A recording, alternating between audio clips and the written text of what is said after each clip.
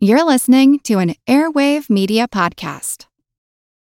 This episode is brought to you by Shopify. Forget the frustration of picking commerce platforms when you switch your business to Shopify, the global commerce platform that supercharges your selling wherever you sell. With Shopify, you'll harness the same intuitive features, trusted apps, and powerful analytics used by the world's leading brands. Sign up today for your $1 per month trial period at shopify.com/tech, all lowercase. That's shopify.com/tech.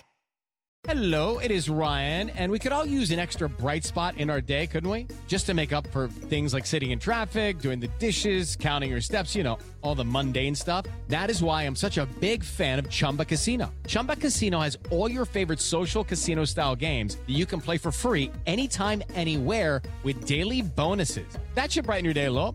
Actually, a lot. So sign up now at ChumbaCasino.com. That's ChumbaCasino.com. No purchase necessary. VGW Group. Void where prohibited by law. See terms and conditions. 18+. This week's episode is about an artist who not only excelled in his field, he pushed boundaries and created all new forms of art and entertainment. And in doing so, he shaped culture and arguably changed the world. I'm talking, of course, about Walt Disney. I feel like who art Ed? Try to spice it. Who art it? Mr. Wood art Ed me. Good. Either way, it's ambiguous. It works on so many levels. I know. That's not too great to start. Welcome to Who Arted, where we explore visual arts in an audio medium. I'm your host, Kyle Wood, and joining me today, I have Rob and Katie, the hosts of Livin' Lovin' Disney. For this episode, we're going to be talking about Walt Disney, and who better than the hosts of Livin' Lovin' Disney to talk about the man behind it all. Thanks for joining me. You're very welcome. I'm glad to be here. Yeah, thanks for having us on. So to get into a little bit about the background, the man behind the name that we all know. Walt Disney was born December 5th, 1901 in Chicago, but he actually spent most of his childhood in Marceline, Missouri. I'm sure I mispronounced that. Marceline, yes. Marceline? I've always heard of Marceline, but whatever. Awesome. This is the first time I've had a guest who actually knows the pronunciation because, like, longtime listeners will know I cannot pronounce anything. So Marceline, Missouri. And in 1911, he and his family moved to Kansas City. He loved trains. I guess his uncle was an engineer, and Walt Disney, he later got a summer job on the railroad. He was like selling newspapers and snacks and all that sort of stuff to passengers. I guess like just from an early age, because he would have been like 10 at that time. Yeah. Like he was just a serial entrepreneur. It was like in his DNA. And he went to school, high school in Chicago, and he took drawing and photography. I don't think there's any huge shock there. Seems like a perfect fit with what we know about his life later on. And he contributed cartoons to the school newspaper. I also know that I think he got in trouble a few times as a kid drawing on his desk and stuff, cartoons and stuff as he was a kid. I think that's a rite of passage for artists. Yeah. Like I drew on the walls as a kid. It's just that creative spirit. You got to unleash it. Yeah, I think he got in trouble for drawing on the side of the barn from his dad. Everything is a piece of art when you're an artist. So it was in his blood, definitely. When you're an artist, the whole world's your canvas. It's funny. He got in trouble for drawing and painting on the walls. I got in trouble when I painted over it. My mom was like, that was like one of the only times she was ever disappointed in me, or at least one of the only times she admitted it. But at night, he took classes at the School of the Art Institute of Chicago, my old alma mater, and always got to give a shout out to SAIC when I see it come up. He dropped out of school, though, at age 16 to join the Army. This was obviously the run up to like World War I, and he, being the patriotic person that he was, wanted to join the Army and help out with the war effort. And the U.S. Army said, no, you're not old enough. You're 16. But 16 was good enough for the Red Cross, who sent him to France to drive an ambulance. In Yeah. Did you know that his mother actually helped him to change his birth certificate so that he could go in? Yeah, didn't he? Altered it by a year. We went to He the kind of museum. forged it, I think. Oh, really? I didn't remember reading that. We went to the museum over there in San Francisco. And they that's- told us the story that Walt wanted to be in so bad that he went back and talked to his mother. And his mother actually forged his birth certificate by a year so that he could join. Oh, I did not know that. Yeah. I had He just was a read about, like, dedicated boy. you know, the service that he provided, but I didn't realize, like, he got there through fraud. That's and his mother supported him in it. She knew his dream and what he was doing, and his heart was in the right spot. Yeah. And she supported him in it. Yeah, and it's obviously a noble thing to help out, you know, driving an ambulance in war times or not, you know, working to save lives is always an important thing. And he returned, obviously, after the war in 1919, came back to the U.S., settled in Kansas City, and he had hopes of making art for the newspaper. So he kind of gets a job for a Kansas City film ad company, and he made commercials using, like, cutout animations. And I believe that's where he first met Oob. I don't know how that. I think it's Ub Iwerks, but I'm not sure about that. Mm-hmm. I've heard people say Oob too, so I don't know. Well, I appreciate your guess is more informed than mine. I've always called him Ub Iwerks myself. Ub Iwerks. But, you know, he met him early on, and that obviously went on to be a pivotal relationship. It really was. You know, he started experimenting with cameras, hand-drawn animations, like, you know, the classic cell animation techniques around that time. Mm-hmm. And he had the courage to go out and stake his own claim. He created his own company, recruiting his first employees by, you know, poaching people from that ad agency. And Disney actually made a deal with the local movie theater to screen his company's animations.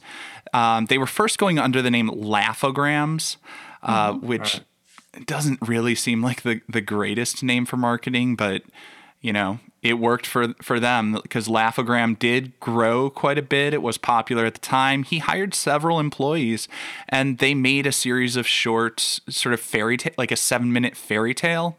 Right. Which I thought this was really cool. When I read about this, I was not picturing this. There was a little bit of live action with animation in that early work, which, like, that's really early for that kind of. He was pretty successful with that. Actually, that's what, you know, when they went to L.A. eventually. He did quite a bit of that there. As well. Yeah, but like I said, just in terms of the development, that was earlier than I was expecting him to be doing that technique. And unfortunately, you know, it seems like they expanded maybe a little too quickly. They took on too much debt and had to declare bankruptcy in 1923. But Walt, Roy, and Ub Iwerks, they moved to Hollywood in 1923.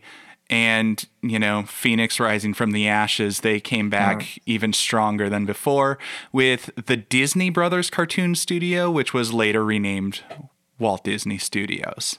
Right. You know, that's one thing I kind of admire about Walt Disney and a lot of iconic people in history. You know, a lot of them have failed a lot. Oh, absolutely. Let it stop them. They didn't let it stop him. And he just seemed to look for the next thing that could, like, capture people, you know? Mm-hmm. Yeah, I mean, you know, as I think through the narrative of Disney, like, what I'm always struck by is, you know, you've got the persistence of somebody who faces those setbacks and he keeps going, but also like he is somebody who was just open to learning and pushing boundaries and taking some risks, but responsible risks. He was thinking through, like, he was prepared for all these different things. Like, he learned and did his homework and built upon things and pushed boundaries in a way that worked out for him because he was willing to always try something new, whether it was creating these animations with new techniques incorporating sound, the first synchronized sound animation, or like doing the automated robots and stuff like that. Right. Disneyland. Right now, we think of that as something that, it's just out there in the world. Of course, there's a Disneyland, but like there was nothing like that. There was no roadmap to this type of success. I mean, people thought he was nuts half the time because, his own brother would get kind of, I think, upset with him a little bit because Walt had such these astronomical ideas of doing things, and Roy was just thinking like, how are we going to pay for this stuff? Yeah. But, he was a genius in that. Roy, I'm talking Roy now. He always figured out a way to make Walt's dreams come to reality. Yeah. So with the cartoons, it's the same thing. He had they always had that dynamic all the way through this whole journey, Walt had great imagination, but he also was really, really good at inspiring everyone to really put a lot of input into their thoughts. And then he would listen to people in a round of friends or him and Ub, and they would come up with some crazy idea and like we would do periodically, we go, wouldn't it be cool if this could be that? Well, he would take it to the next step. We all just talk about it. He was a man of action. Okay, let's make that happen. But he also surrounded himself with people, really, Ub was a better artist than Walt, and Walt knew it. So I think he grabbed onto that, and so, Ub, we talked about Steamboat Willie a little bit earlier, but he drew that cartoon, Well, I think there's some truth to that, that like Ub was a better draftsperson than Walt, but I would argue that he was not a better artist. Okay. And I guess part of it depends on how you define art. But the definition I've always gone with is art is the product of creativity.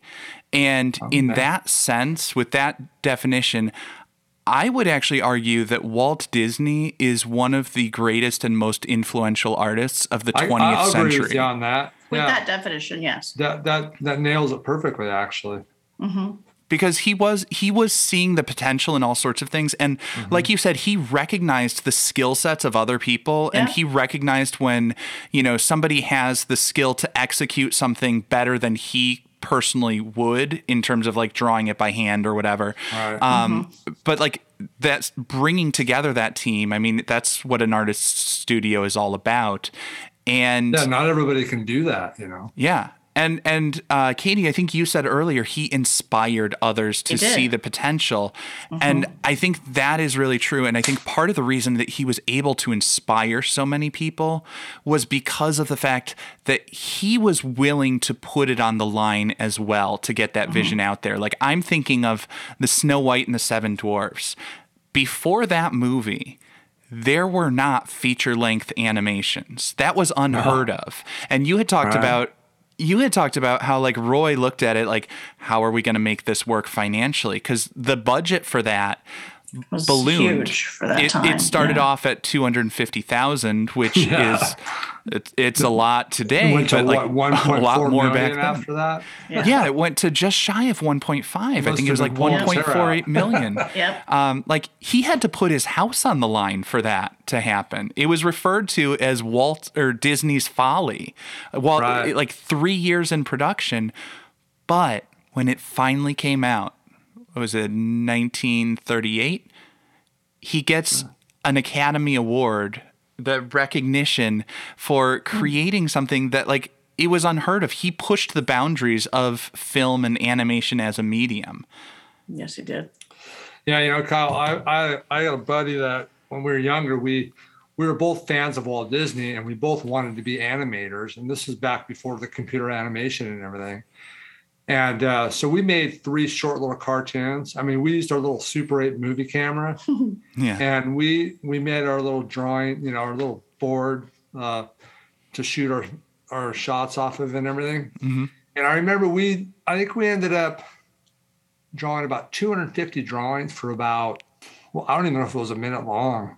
So after we did that, and then we were both Walt Disney nuts. So we read about how many drawings it took to do Snow White. It just blew my mind. What these guys accomplished was amazing.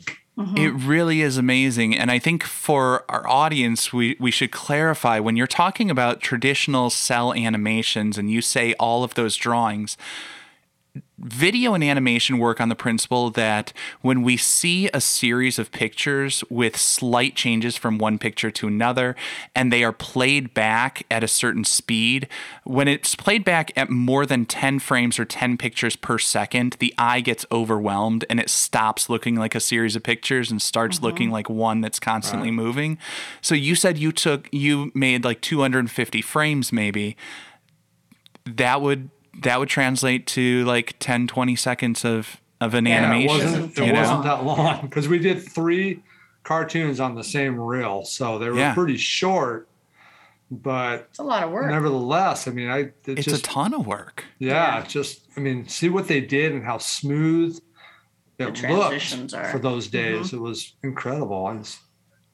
Well, and that's why you can understand why when he said, I am going to make a feature-length animation, people would think like, that's bonkers. You cannot do that. Even with the studio team behind you, that's just a massive undertaking. But he did it. And he showed the world that it could be. Like, he had this in his mind, and he got others on board and seeing that vision, and he executed it, or I guess they executed it. And that's why we have so much of the world that we have today. Right. You know, nobody bats an eye at the notion of a feature-length animated film today. Some of my favorites are feature-length animated films. But that's the world that he created for us.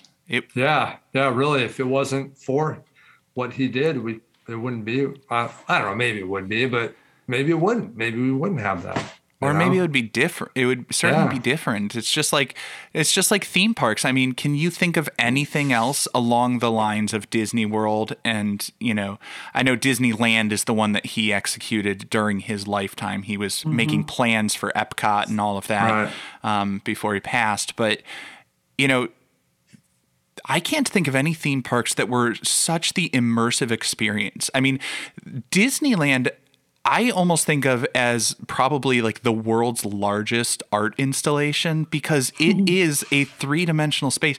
You are brought into a haunted mansion. Yeah. You are brought into a whole, like, you are living in that fantasy land with castles and princesses and talking, well, not talking mice, but you know what I'm talking, like, you know, it's fully immersive. It's an immersive experience. It makes the real world a little bit more magical. And I think that's the kind of thing that absolutely took you out love. of it. You know, it took you out of reality for a small moment, which was great. Place where anything is possible.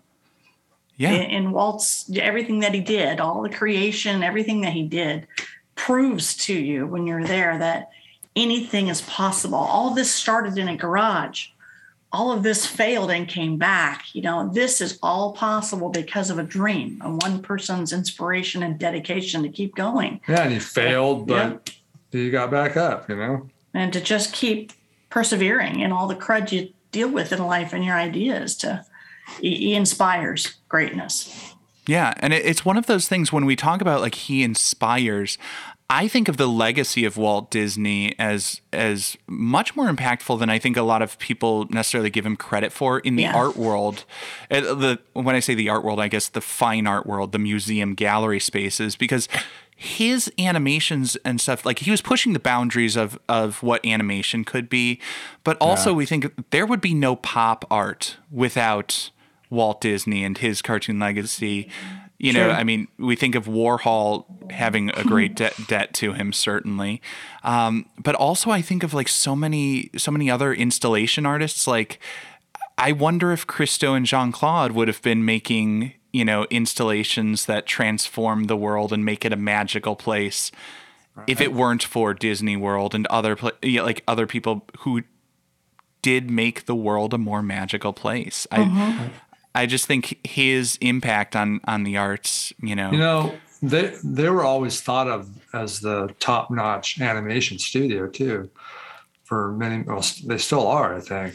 Oh, absolutely. But I was also amazed when reading about the early years of Walt's life and stuff, how many of these animators that started other studios that, actually worked for Walt Disney or in some way were affiliated with Walt in the early years. That was a pretty small community. And you got, Warner Brothers coming out of that. You got, all these other animation studios that came out of that who also had decent product. They were more short. They were at a different level. Walt Disney was at a different level than these other, they were making short cartoons and pumping them out like Bugs Bunny and, things like that. Tom and Jerry and stuff. But it was just interesting to me that all these guys kind of at some point intertwined. Yeah, I mean, it's one of those things where I think a lot of people who have the passion for an industry, like the people who are really good at it and really passionate about it, they tend to find each other and feed off of each other and learn from each other. But I also think, I love these stories that I read about artists because, reading about all sorts of different artists, some of them are a little bit disappointing when you learn about like who they were and what their character was. But I love these stories. Like Walt Disney, he gave back to the community.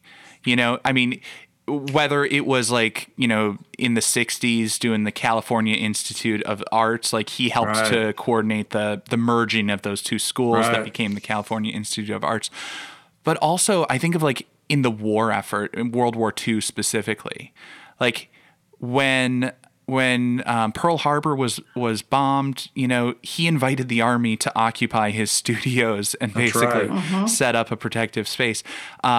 He was using his animations to create, Donald Duck going into the enlisting and Disney characters all over the insignias across the military. And I think, a cynical person might say like, well, he was profiting off of that and getting paid by the government, and it kept him afloat in a lean time, or it did. Well, it kind of did actually. It wasn't did. a bad thing. I mean, also, I don't think there's a negative to cause. that, but I also think like that's probably part of the reason that Disney has occupied this space in the American ethos and like in the heart of America, because he built up a lot of goodwill with a lot of people by doing what he could to help out with the war effort and being on the right side of history on that one. You know what I mean? I mean, like he was doing what he could to give back to the community. And I don't think it was like a cynical cash grab. I think it worked out for him. But as we said before, long before all of that, he was running off to enlist as a teenager and putting himself in harm's way. He just felt a need to try to do the right thing to help where he could. Right. And I always like stories where I see a person who tries to do what they can to help and do good, and they also, succeed. So that's where I like. I guess, should we get into one of his pieces? I pulled up Steamboat Willie to discuss, just because, I mean, that's what brought us Mickey Mouse. On the day after his birthday, too. Oh, really? Mickey Mouse was born yesterday in 1928. 18th. And as Walt says, he was born on a train, on a napkin on a train. I didn't know he was born on a napkin on a train. I knew he was kind of came about because they needed a replacement for Oswald.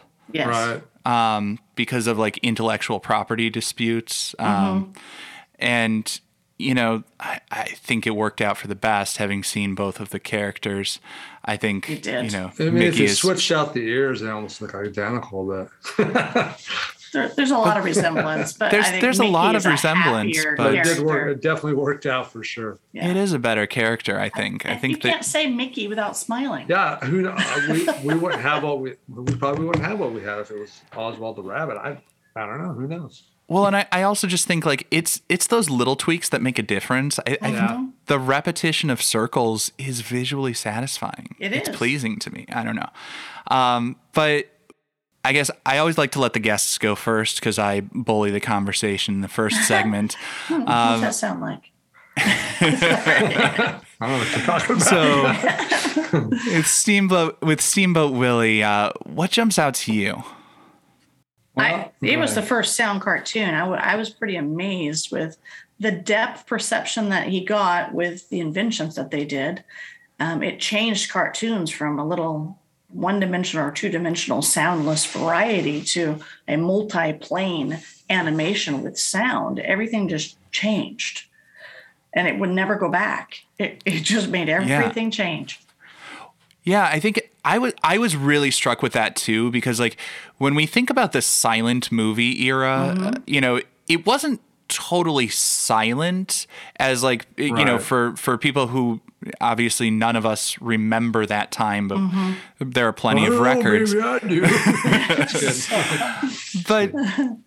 But like silent movies basically had a separate soundtrack. It was the equivalent of like you hope you hit play on the record player and the movie at the same time, and it's going to be a second or player or something playing with it, didn't they? Yeah, I mean, there's like gonna be sound, but it's not perfectly in sync. Right. And as you said, this was the first one where it's truly synchronized audio. And as I watched it, I just kept being struck by how much it's just celebrating that achievement in every way that they could. So many different sounds, you know. He's clanging on some pans. They got a sound for the tooting of the horn. I think they even have a sound when he's turning the ship's wheel. You know, and they're all when they made this soundtrack, they're all probably grabbing different stuff to make different noises. They're doing all of that stuff, and also like I think the fact that he's making all of those sounds, he's playing the pots and pans like drums. Yeah. It's all of these sort of staccato things coming out as just like individual notes that he's hitting, just to like scream at the audience, look what's happening in time with the visuals. You know, and it's that's something they had never seen before. It's something people had never seen before, and he's making sure that they see and they recognize it. Yeah. With all of those gags coming out in sync. Right. That was one of the things I read about was all the amount of gags they put in with this. And the goose. You know, he's squeezing the goose to make it like the horn and bagpipes with a goose. Yeah. Yeah, he's doing all of that stuff. It's like it's so many of those like cartoon tropes of like the slapstick comedy that is just, it's delightful. It's what people enjoy about cartoons is just the silliness, the fact that like, you know, these animals can do these things that obviously won't happen in the real world, but it's just, wouldn't it be funny if, and it's like, it's a little bit surreal in some ways. Like it's just this connection between like, well, a goose honks and what instrument kind of makes that honking sound. So maybe if I squeezed a goose, it's going to make that sort of a sound and all of that. Like, like I said, it feels very surreal. And when I think about art in that time period, the surrealist movement was pretty popular. Later on, Disney actually even did an animation with Salvador Dali. But I digress because I like tangents.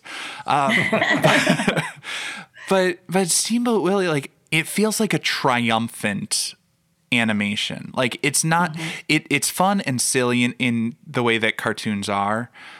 But again, it's also just like, it's declaring to the entire world, we have this skill now. Yep. Yeah. Well, have you ever been to a movie and walked out of the theater going, that was the best movie I've seen in forever? I mean, people probably thought that when they left the theater after seeing something like this they'd never seen before. And the achievement that, I mean, they were obviously, look what it did to change the face of animation. It's just, and for its time. People were impressed after wars. There wasn't a lot of joy and happiness and simple joys like that. And I think, again, Walt was so inspired to try to bring a moment of joy to escape the world and the problems that they had. If I can bring a little joy into their lives, it was worth it in some way. And he did it. He kept doing it. Yeah. And I think, I don't know that I have a better note to end on. I mean, he brought people joy in a time they needed it. And I think that's what his art and that's what his legacy really is all about. He made the world a more magical place. Mm-hmm. With everything he did, with everything, and with the parks. That was his whole thing, was where can I work when families go and spend the day together, and there's something there for everybody to do and as a family. It was just that kind of a thing. And he did that in everything he did. He really tried to bring that joy to people. Yeah. And I think he succeeded in that for sure. Yeah. Like I said, I think that's the perfect note to end on. I'm wrapping it up. I want just a 3-point rating scale. And where should this hang? The Louvre? Is this something to look at? The lab? Is this something to learn from? Or the Louvre? British for the bathroom. There's a poop joke in there somewhere. Oh, that's terrible. I think this is classic art that needs to be preserved forever. That's definitely not a waste. And I think because of the difference it made in art, it needs to be something obviously to learn from as well as cherished. Mm-hmm. It's always ought to be seen. That's one of my favorite things to go into when I go to Disneyland. And I'm not sure if they have it here at Disney World. I can't remember, but they have the little theater on Main Street that's always showing Crazy Plane, Steamboat Willie. Like there's like 3 different cartoons they show in there, and they're always playing. And I think that's kind of what it needs to be. I think we need to remember and cherish that stuff for sure. Mm-hmm. No doubt. I think everybody needs to know about that.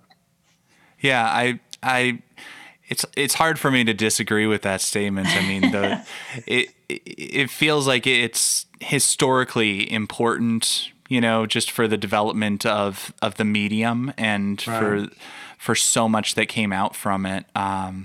It feels like a museum piece and maybe one for the lab, because I think at that time especially, people were looking at that and studying that and scratching their heads like, how did he just do that?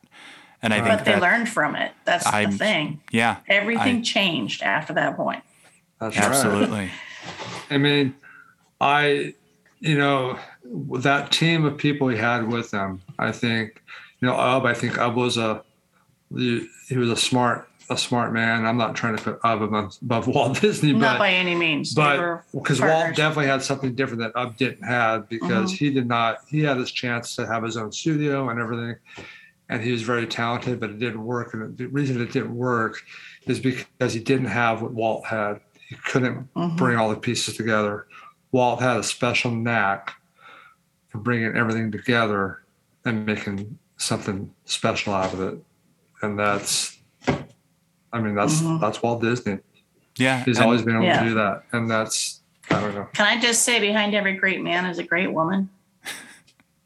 His wife, I can't imagine what she went through, being young and having your husband keep saying all these crazy things and going broke. And she just kept going right along. You betcha, honey, let's make it happen. She was very supportive. It was like crazy supportive. So I think it's a pair.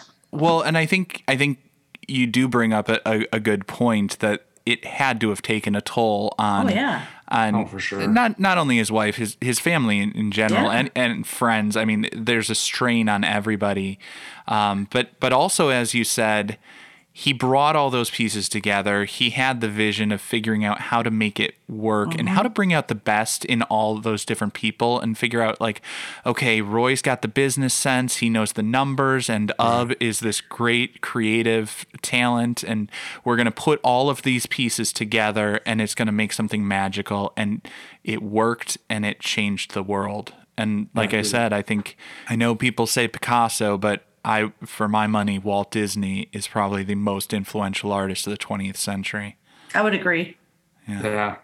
Well, thank you so much for taking the time. Rob and Katie, once again, from Live and Love and Disney. Thank you very much. I really appreciate it.